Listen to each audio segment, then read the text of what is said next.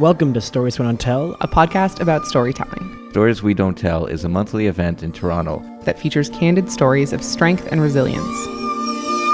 I threw out my prayers, they went flying like balloons. The air whipped our hair, we went shooting down the valley. Knuckles gripped upon the handles, shivers rushing down my spine. What's sublime? Give it up for Jake.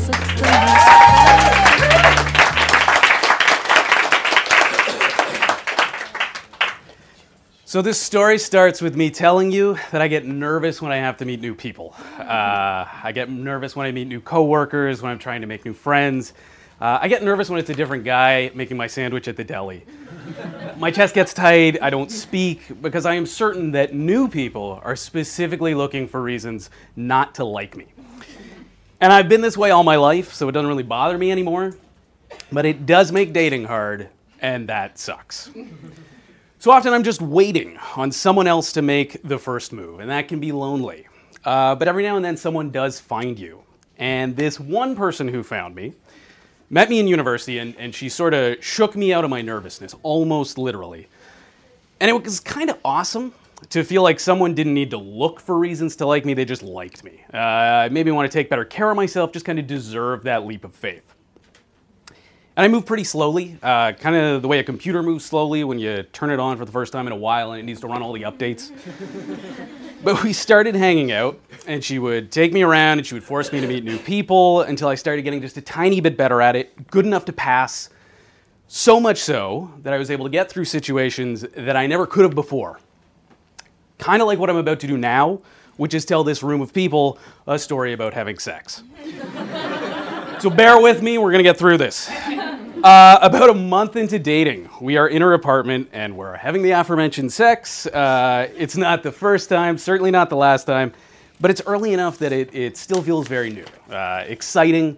It's never been bad, but this is extra special, very, very not bad. And we're going along, we're doing our thing, when all of a sudden her bed breaks.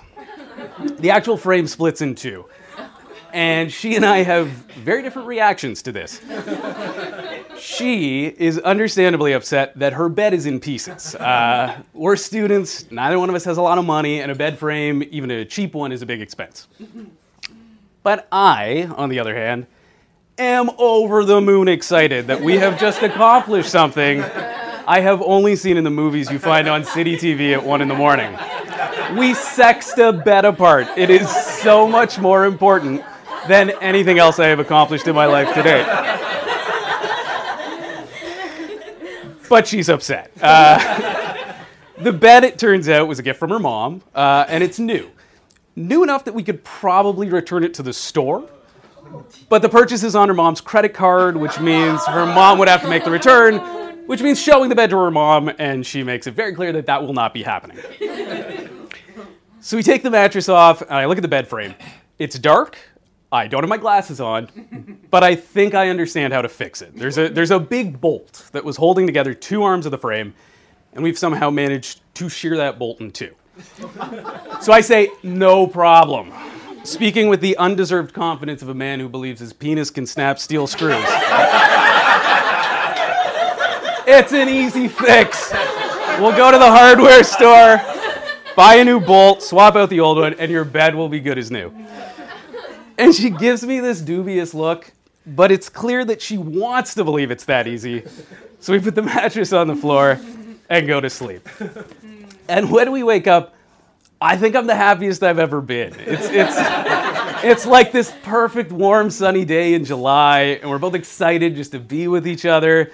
And I measure the bolt, and she makes breakfast, and she has this amazing kitchen that lets in so much sunlight. And we just sit around eating French toast and laughing and sharing stories, and I think that maybe I'm cured because I'm very calm, and I never thought I'd feel that. So we clean up, we go to the hardware store, buy the new bolt, come home, and I sit down with a wrench and try to pull out the old bolt that is still stuck in one of the arms of the frame. Only now the lighting's a little better, and I have my glasses on, and I see that this situation is different than it appeared last night. The old bolt is not just a standard issue screw, it's custom made for the bed, and it looks like maybe it's fused directly into the frame. So one of the reasons I will end up falling in love with this woman is that she lets me sit there in her living room for 20 minutes as I pretend to fiddle with the wrench, even though I know it will not move that bolt. As I begin to panic, realizing that no, I am definitely not cured because what I'm feeling now is definitely not calm, until she asks if I could use a hand. So I'm trying to stay calm, and I explain what's going on, and her face just falls, and we spend a few minutes discussing options until we decide we're gonna have to go back to the hardware store. So I disassemble the frame, and I take the arm with the broken bolt, and I walk into Wiener's Home Hardware wearing a Spider-Man t-shirt and last night's socks, and I try to find someone who I can discreetly ask about how to fix this. And my opening line to the kind bearded store clerk is, so I have this model I'm working on. And he doesn't stop me, so I go, I'm working on this model, and as you'll see here, the bolt just snaps. And the guy takes the frame from me, and he looks at it, and he kind of sighs, and he goes, okay, well, you need to drill it out with an extractor bit. And I think this is very good news. I have a power drill, or my dad has a power drill, but I can totally fix it. So I say, sure, show me where I can buy an extractor bit. And he kind of looks at me. And I get that tension that comes from meeting new people and feeling judged. And he gives me the once-over and he goes, no. And I say, I'm sorry. And he says, well, no. You need an industrial drill and a machine shop and safety gear and years of experience. And what he's really saying is, you need to not be wearing that Spider-Man shirt right now. So I'm getting desperate, and I say, listen, I really have to fix this. Is there somewhere I can rent an industrial drill or like a machine shop where someone can do this for me, cheap? And he thinks about it, and he says, well, there's a Midas around the corner. And I say, a Midas? Like the auto body shop, like the place where they fix cars. And he goes, yeah, they got all sorts of drills there. Just tell them I sent you. So I think about this really carefully, and I determine that the only thing I can say is, okay. And as upset as I am about this development, my partner is doubly upset. But now I'm determined. We're not going to let this thing beat us. So we walk over to the Midas, and I go in and I breathe deep, take in my surroundings, and I approach the desk. How can I help you? Okay, so this is going to sound a little weird, but I was just at the Home Hardware, and the guy there said you might be able to help me. I have this model, and the bolt snapped, and it's stuck. And he said you might have some drills. He takes the piece of bed frame from me, and he's completely unfazed, and he examines it. He turns it around in his hands, and he holds it up to the light, and he purses his lips, and he says, I can't drill it. And my heart sinks. But, he says, I can torch it out. So I say, I'm sorry, and he goes, yeah, we heat it up with a big torch, get it nice and hot, hit it with a hammer, and the bolt pops right out. And I think about this carefully, and I say the only thing I can say, which is, yes, please do that.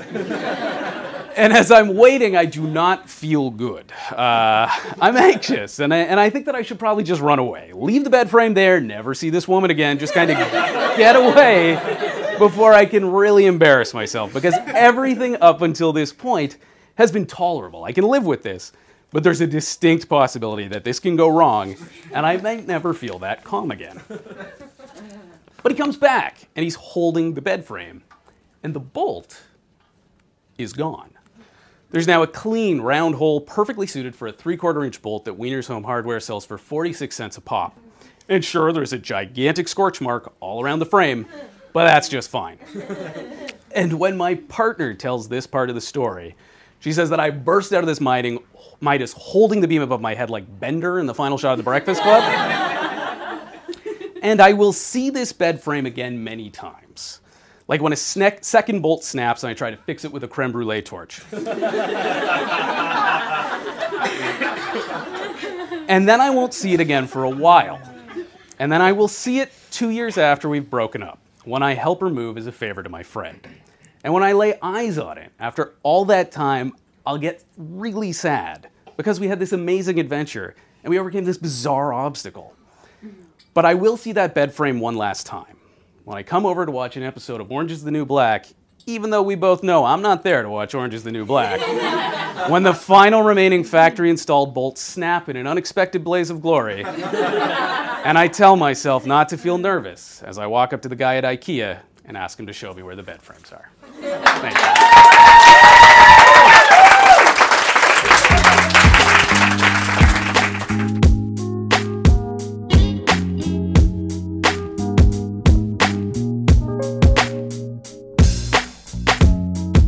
This episode of the Stories We Don't Tell podcast Just is got brought to you by way deeper. this voice. This voice. It's for you. Nice. No Paul. problem. Yeah. Great. I kind of want to try to talk in this whole voice all the time, but I think I'll forget at some point. Yeah, I It'll think be you'll get weird for the excited and then audience. stop. That's Yeah. what I think will happen. Do you think it'll be weird for the audience if my voice changes randomly in the middle of this? No, I mean, John Finn lost an accent halfway through a story once. Well, he gained it back too. Oh, yeah, he gained an accent. Yeah. Well, he lost a Canadian accent. Right, and gained a Scottish one. It was confusing for people. That was weird. Great. Should we? Okay, so I'm Stefan Ostetter in the ad voice, or creepy ad voice if you're Paul Dorr. I'm Brienne, And this is the Stories We Don't Tell podcast. and he's going to talk like he's going to talk like that for you, Paul, until he forgets that he committed to doing the entire podcast in that voice. Yesterday I tried to do a different voice for a long time, and then I ended up just being Southern. It was not what I was going for, but I lost track of it halfway through. Yeah, accents get away from you if you're not. I'm just not good at staying in character. Yeah, no, I'm terrible at that. Okay, well, great. So we just heard a story from Jake Babbitt, and in this story, he fixes a bed. Yes, because that's the whole story. Yep, I just want to, so we all know, that's what we just heard. In case you weren't clear at the end of the story, if he fixed it or not, he did. Well, and then at the end, okay, you guys heard the story. The Yeah, bed he had gets to a be new bed. replaced ultimately, True. but years later. Yeah. So I still think it counts as fixing the bed. Yeah. He delayed the death of the bed. Yeah, definitely. So what we're going to talk about today, Is that Brain and I have an argument. yes, we have contrasting visions about the way that Jake gets you on his side. Not even that. I think, I'd argue that. So we're not even we're going to argue about what the argument is about. Yeah, great. This is why it's an argument. I think we just have different terms in our heads. Yeah, we'll We have find out. different We'll work our way success through it. metrics right now. Yeah. So basically, we both think Jake is really likable in this story. Yes. And we both think Jake is good at some part of storytelling, which leads to him being likable in this story. And we disagree in what aspect of storytelling Jake is currently succeeding at in this story to make himself likable. Is that a reasonable statement of facts? I think so, yeah. Okay, so make your case. Okay, so I think that where Jake excels is that he brings you inside the thing, like he sets the personal stakes high in the story. So he's good at setting stakes so that you are, as a listener, are like feeling that with him and then rooting for him. So in this story, the example that comes to mind for me is when he's like, the guy told me no, but what he really meant was that I shouldn't be wearing the Spider-Man t-shirt. That's a paraphrase of Jake. And it's like, oh, I really like that is a very concise example. Instead of telling us what he means, he's showing us, which is wonderful. And like that's a really concise example where I understand how high the stakes are for you personally in this moment. Like why you're so committed to succeeding, and also the feeling that's leading to that. I'm feeling that feeling with you. That is why I think that I root for Jake. Okay, so my argument is that Jake is really good at making himself likable. Okay. And that's his actual success. His success is that he successfully conveys himself as a likable character in the story, and then leads us to rooting him throughout the story. Because I would argue that you could be very good at setting the stakes, but if I hate you, I don't give a shit about whether you match it, how the stakes are high, right? Like if you're just a jerk in the story and you're bad at conveying why you are not a jerk. But if you're a jerk, then I haven't bought your stakes. Really? Yeah, like if someone was like okay, classic example of someone who has a breakup story and they tell you about how crazy their girlfriend is the whole time, then like I don't care. Well, sure, but then they've made themselves not likable. But they haven't set any emotional stakes. Okay, but so theoretically in this story, if Jake had walked outside, killed a puppy, and then gone to try to get, and then had then gone to get his the bed replaced and fixed, there would be you wouldn't necessarily, he would still be very effectively being like, oh yeah, he really needs this bed to be fixed because he has high personal stakes in this, but he had no personal stakes in killing that puppy earlier, so I don't care about whether he has stakes in this because he killed a puppy. Well, it depends on how the puppy died. I mean, this example is fabricated, but there are a lot of different ways that you could kill a puppy that would totally make me root for you. Okay, first of all, please tell me one of those stories. Okay, you're crying and you're driving and you don't see the dog and then you hit it. Okay, yeah, but that's devastating. Yeah, I know. But then you're still sad about killing the puppy. What did you? How didn't say that someone went out and maliciously and intentionally killed a puppy. But you're still ignoring the central part of my argument. Right, but if you maliciously and intentionally kill a puppy, then you probably also don't have good empathy, and so you're not going to be able to convey to me the real feelings that you feel later. Like, the person that does that isn't the same person that creates an emotional moment that I can feel. Okay, but I still feel like we haven't got to the central crux of our argument. Well, I mean, okay, so you're suggesting that somebody can just make themselves likable. Well, that sounds really shallow. No, I'm not saying that they can. I'm not saying they can make. Oh, I think yes, someone can make themselves likable. I'm just. I also think it's important then to convey stakes. I'm just saying that what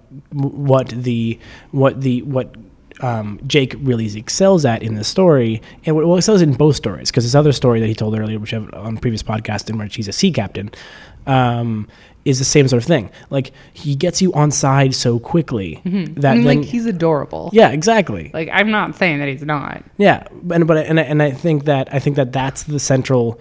That's what makes, like, there are many other stories that people really effectively create. Okay, here's a great example. My brother's story. He does a very good job in conveying stakes relatively in that story. I didn't understand them at all. Like, I mean, you'll recall that in your brother's first story, like, I had a really strong negative emotional reaction to the draft. Right. Because I didn't understand what was at stake for him. Okay, so but with the final version, it's pretty clear that, like, what's at, like, okay, fine, you just never bought it, fine. But, like, there's just, like, this, like, I think you can definitely convey stakes without being a likable character. Like, all anti-heroes have stakes who are not likable characters. That's the whole point of anti-heroes. And so, do you not like anti-heroes? I don't understand. Like, okay, so I just can think of a lot more stories of people who got me to like them right away, where the story never became anything. Like, I agree that he does that. I don't think that's why I like listening to his story, because I've heard so many stories that are like that where I'm like, yeah, this person's pretty likable, and also they just talked for 8 minutes and I didn't care about any of it. Whereas there have also been people where I'm like, I never want to meet you, and also you just took me on an emotional ride that I really cherished. But you're saying that the argument is that's what makes the story, Jake's stories better. Is that the emotional stakes for me are what make it. Okay, so I don't care if I like him or not. He could start out by being kind of shitty about the girlfriend, and then it becomes more about his, like, social anxiety stuff, and that would be enough for me. Even if he wasn't like, also, I adore this girl and I'm really delightful. If he were like, Mom, I was kind of a dick for a long time because I have social anxiety, and here's this woman that I treated really poorly, and then I broke her bed. And then isn't what we're saying about Jake, by the way. No, well, that's not what the story is. But like, this is an alternate telling of that story. Right. This is the anti-hero telling of that story. Right. And then he, like, goes, and then he has that same moment. Like, that moment for me is like a crystal clear picture of what it feels like to be socially anxious in a moment like that. I don't know. Like, to me, I guess, like, maybe this speaks fundamentally to how we listen to stories differently. Because, or, like, move through the world. Yeah, to some extent. Because, like, even his first story is a better example of this, to be honest, which is that while I understood the emotion he was putting, the stakes that were in that story, I didn't feel them in that first story. But it was just a fun story about someone I really liked. I felt so stressed out the first time I heard that story. I was like, oh my God, I can't even handle how stressful this situation is. We should explain the story. What's going to happen? Well, he's in a boat. He's in a boat, yeah. And there's a storm. That's the story. He's in a boat.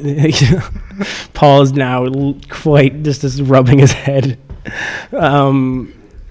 So maybe like I don't know. This is interesting to me because I think Well, it's not like a resolvable thing because it's Right. just the experience of listening right. But and I'm empathy. sure, but both of these are empathetic. Like both of these are What I'm saying is that because I've never seen you cry, I don't think that you are able to practice empathy. I should probably go to some sort of men's retreat, maybe where I could cry. All men can cry. Yeah, I look forward to any opportunity. I don't know where it could come from, but I look forward to an opportunity to go to a men's retreat where I can cry. But on an unrelated note, I'd love name suggestions for men's retreats where men who have trouble crying can cry. Men who have trouble crying. Yeah. Oh dear. San Francisco. I'm sorry. It's going to be great. Hypothetically. Anyway. Hypothetically great. Okay, so yeah, I'm not actually saying that I think that yours isn't empathy related. Well, I know. So I'll fully articulate my point because I feel like perhaps some part of this podcast should be useful for somebody. Because I think that perhaps at the end we can both give tips on how we think Jake successfully does this in both of our ways we think he succeeded. Yeah. And then we can end the podcast because at this point everyone's just mad at us. Yeah. But you gave up on the voice a long time ago too. I gave up the voice immediately. You were in a middle voice for a while though. Was I really? Yeah, like you're just speaking with your normal voice now. But after we discussed the voice, you were still not speaking with your normal voice. Well, I was self-conscious. Now I'm going to cry. And you'll feel empathy. Yeah. I will gently tap you on the shoulder. I'm glad that's what you're offering everyone. Yeah, like gentle shoulder taps. Yeah, but like this. Like they can't see that. I know, I was going to describe it. Okay. So my hand is open, but all of my fingers are touching and like a paddle. I have a paddle for a hand. I think this is officially our worst podcast. I'm not even drunk this time. Okay, I'm never so drunk. That's a good point. Okay, so what I think Jake does really well is very early on give you a sense of who he is. And very early on creates a character of himself. You know, you understand who's going through this world. So you understand how they're interacting with the world. You understand, like, he's a very effective person who makes himself a character and a relatable character really, really quickly. Without having to sort of, explain his whole backstory. It's just like, this is happening and you don't even realize he's doing it, but suddenly you get a sense of who Jake is. And you like him. Because he's likable. Most of this podcast is now just praising Jake. But you're welcome, Jake. Thanks for all your hard work. Yeah. And I think it's hard to do sometimes. And I think what's funny also, as a complete aside, which I'm realizing right now, is something I sort of stopped doing in stories forever ago because I've written so many of them. I just presume you know who the fuck I am, but no one necessarily does. That's true.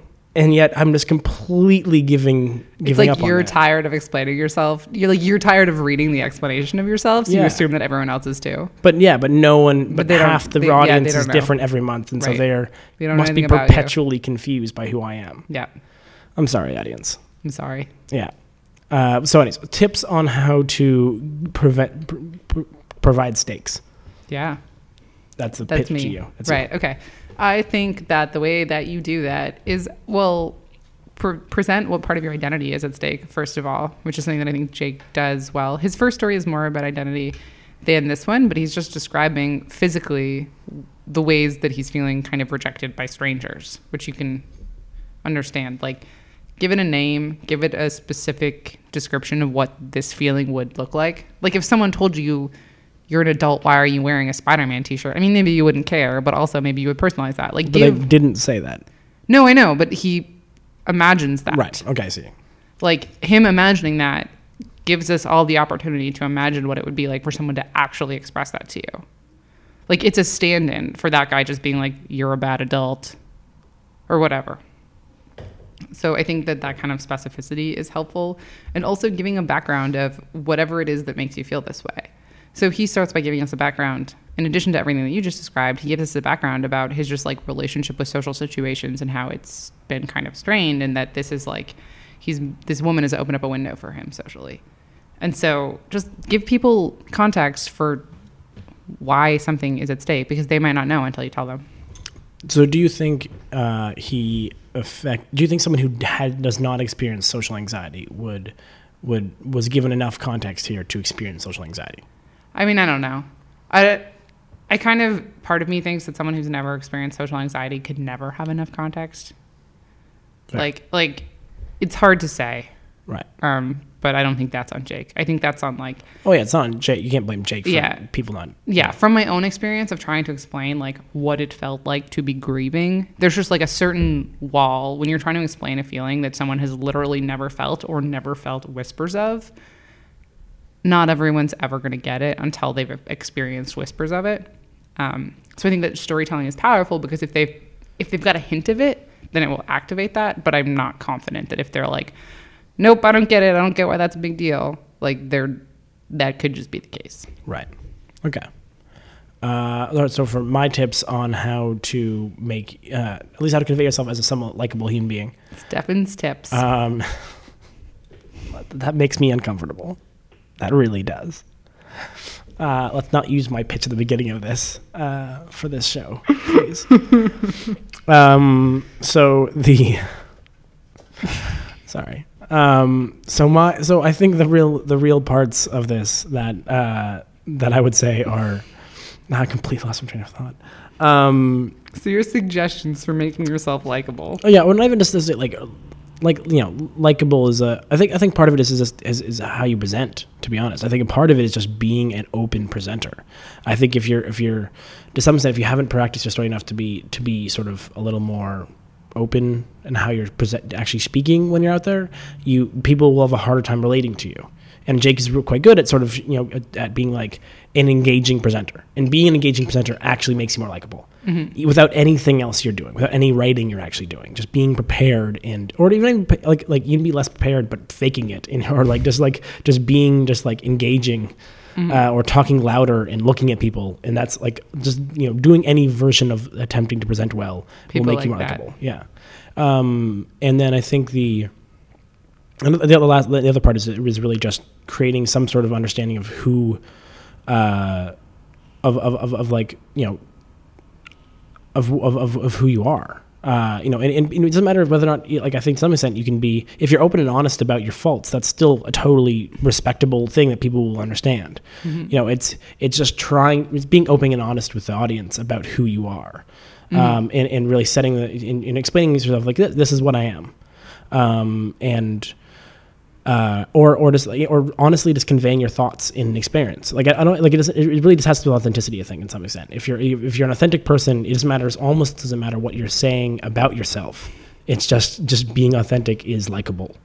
And then you can go from there. So that's the end of this podcast. Thank you for listening. If you made it this far, kudos. Yeah, you guys really nailed it. Thanks. Paula said we nailed it. So if you want to, I for one believe him. If you want to tweet hashtag Team Brienne to agree with Brienne, or hashtag Team Paul to agree with me, please do. Great. Thanks for listening to the stories we don't tell. Those are definitely hashtags we'll be searching later. Yeah, I really want to know what hashtag Team Paul actually says, though. You can tweet at us as well so we can see it. That seems reasonable. Yeah, because hashtag Team Paul by itself probably means something already. Definitely. It's probably on McCartney, I think, Paul McCartney. Someone probably did like a who's your favorite Beatle.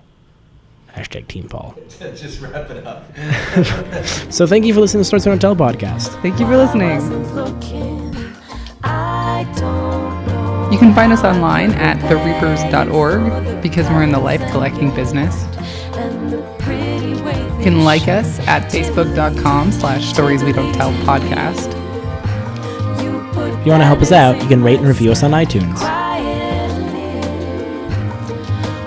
Thanks to Rihanna for the theme music to this podcast. You can find out more about her in the show notes or at rihanna.ca.